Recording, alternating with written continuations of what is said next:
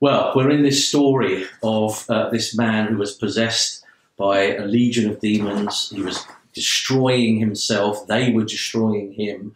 And there's this confrontation with Jesus. Jesus steps on the shore and there's this battle. But Jesus heals this man and casts out the demon. We're carrying on with that story. We're going to start reading from verse 9 of Mark chapter 5. Then Jesus asked him, "What is your name?" "My name is Legion," he replied, "for we are many."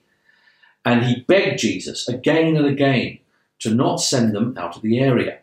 A large herd of pigs was feeding on the nearby hillside. The demons begged Jesus, "Send us among the pigs, allow us to go into them." And he gave them permission. And the impure spirits came out and went into the pigs. The herd, about 2,000 in number, rushed down the steep bank into the lake and were drowned. Those tending the pigs ran off and reported this in the town and the countryside. And the people went out to see what had happened. When they came to Jesus, they saw the man who had been possessed by the legion of demons sitting there, dressed and in his right mind. They were afraid. Those who had seen it told the people what had happened to the demon-possessed man and told about the pigs as well. Then the people began to plead with Jesus to leave the region. It's weird, isn't it? That's an amazing reaction. Yeah. So we've got this demon-possessed man destroying himself and actually causing fear in the whole town, because no one could restrain him, and an area where no one would go. And Jesus heals the man, and well, there's this confrontation with the demons, isn't there? Yeah, and then you kind of get the sense that these townspeople had sort of got used to this man because it was the status quo. The pigs are flying in the herd, but this crazy man, let him have the tubes, doesn't really matter. Yeah, we get on with life, even though it's destructive. We just sort of live around it. Exactly. Yeah. Now that sort of this man's been healed of this possession, they're upset about it because they're 2,000 pigs down, but one man up, and they are upset and afraid. Yeah, I mean, I love that line where when the people come out to see what on earth is going on, because the pig herdsmen or whatever they are ran out and told everyone. That they don't just tell them about which verse is that, the demon-possessed man, but they and the pigs also. Verse 16. Yeah, those who had seen it told the people what had happened to the demon-possessed man and told them about the pigs as well. Well, they probably didn't care about this man. They care much more about their pigs. Yes, that's probably the most important thing here, isn't it? Yeah. And which shows you where their heart is. Yeah. So their heart is with financial things. Yeah. I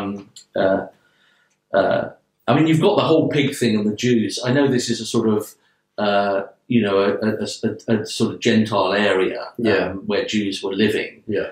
But they shouldn't have been that interested in pigs anyway. No. But there probably is something there, isn't there? That pigs were dirty and impure. And there's something also about the water, isn't there? And the lake and the sea being a place of chaos and evil, and that's where they're going back to.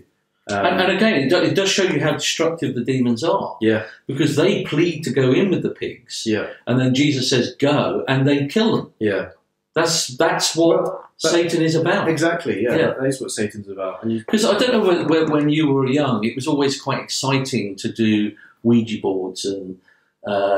Sort of seances and things. I know you were brought up in a Christian home. Nursery rhymes and Ouija boards. It was a sort of interesting thing. You were interested in the dark, right? And Satan, and those sort of things. There was a fascination, but he's about lying and death. Yeah, that's. Get rid of all the fascination. Yeah. He's about lying and death. Yeah. And this proves it. Yeah. And this man who's now sat in his right mind would probably tell you exactly that. Yeah. He would say, well, perhaps that's how he got started with all this. Perhaps it was a fascination, a slight interest. But he would say, it's not. It's bondage. It's decay. It's evil. But here's Jesus, who's the absolute opposite of all of that, isn't it? Yeah. Now, I think Mark is writing this story to say, in the end, who is the worst demon-possessed people? Yeah. So, okay, Jesus has come and dealt with this destruction in this man's life, which is just great hope for as we saw last time. But now we've got these people that are so obsessed with their finance and their money and their living that they want Jesus to go. Yeah. They're afraid and they want him to go. And it's just interesting, isn't it, that the whole concept of Jesus coming into a life and changing people is, as you say, I would rather have the status quo. I would rather have that evil there and carry on with my life than someone who's radically going to make a difference in my life. Yeah.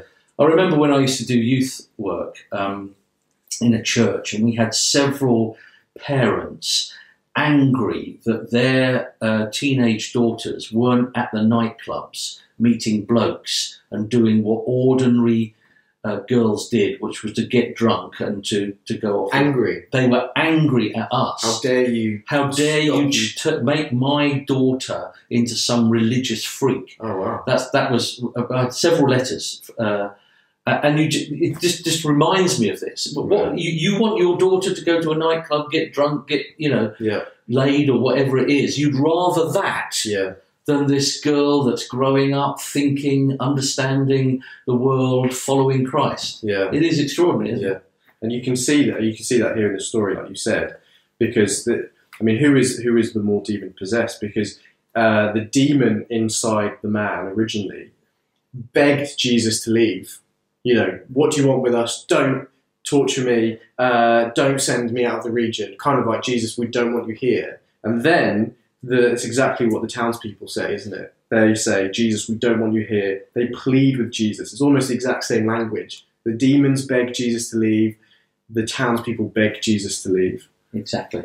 Exactly. Yeah. So they're believing the lie. They're believing the lie. Yeah. So I wonder what you think about Jesus. Are you, rightly afraid of him, but he's to come into your life and to change you for good. Now that's quite scary, but would you rather have the lies of Satan? Well, we'll come back to this story.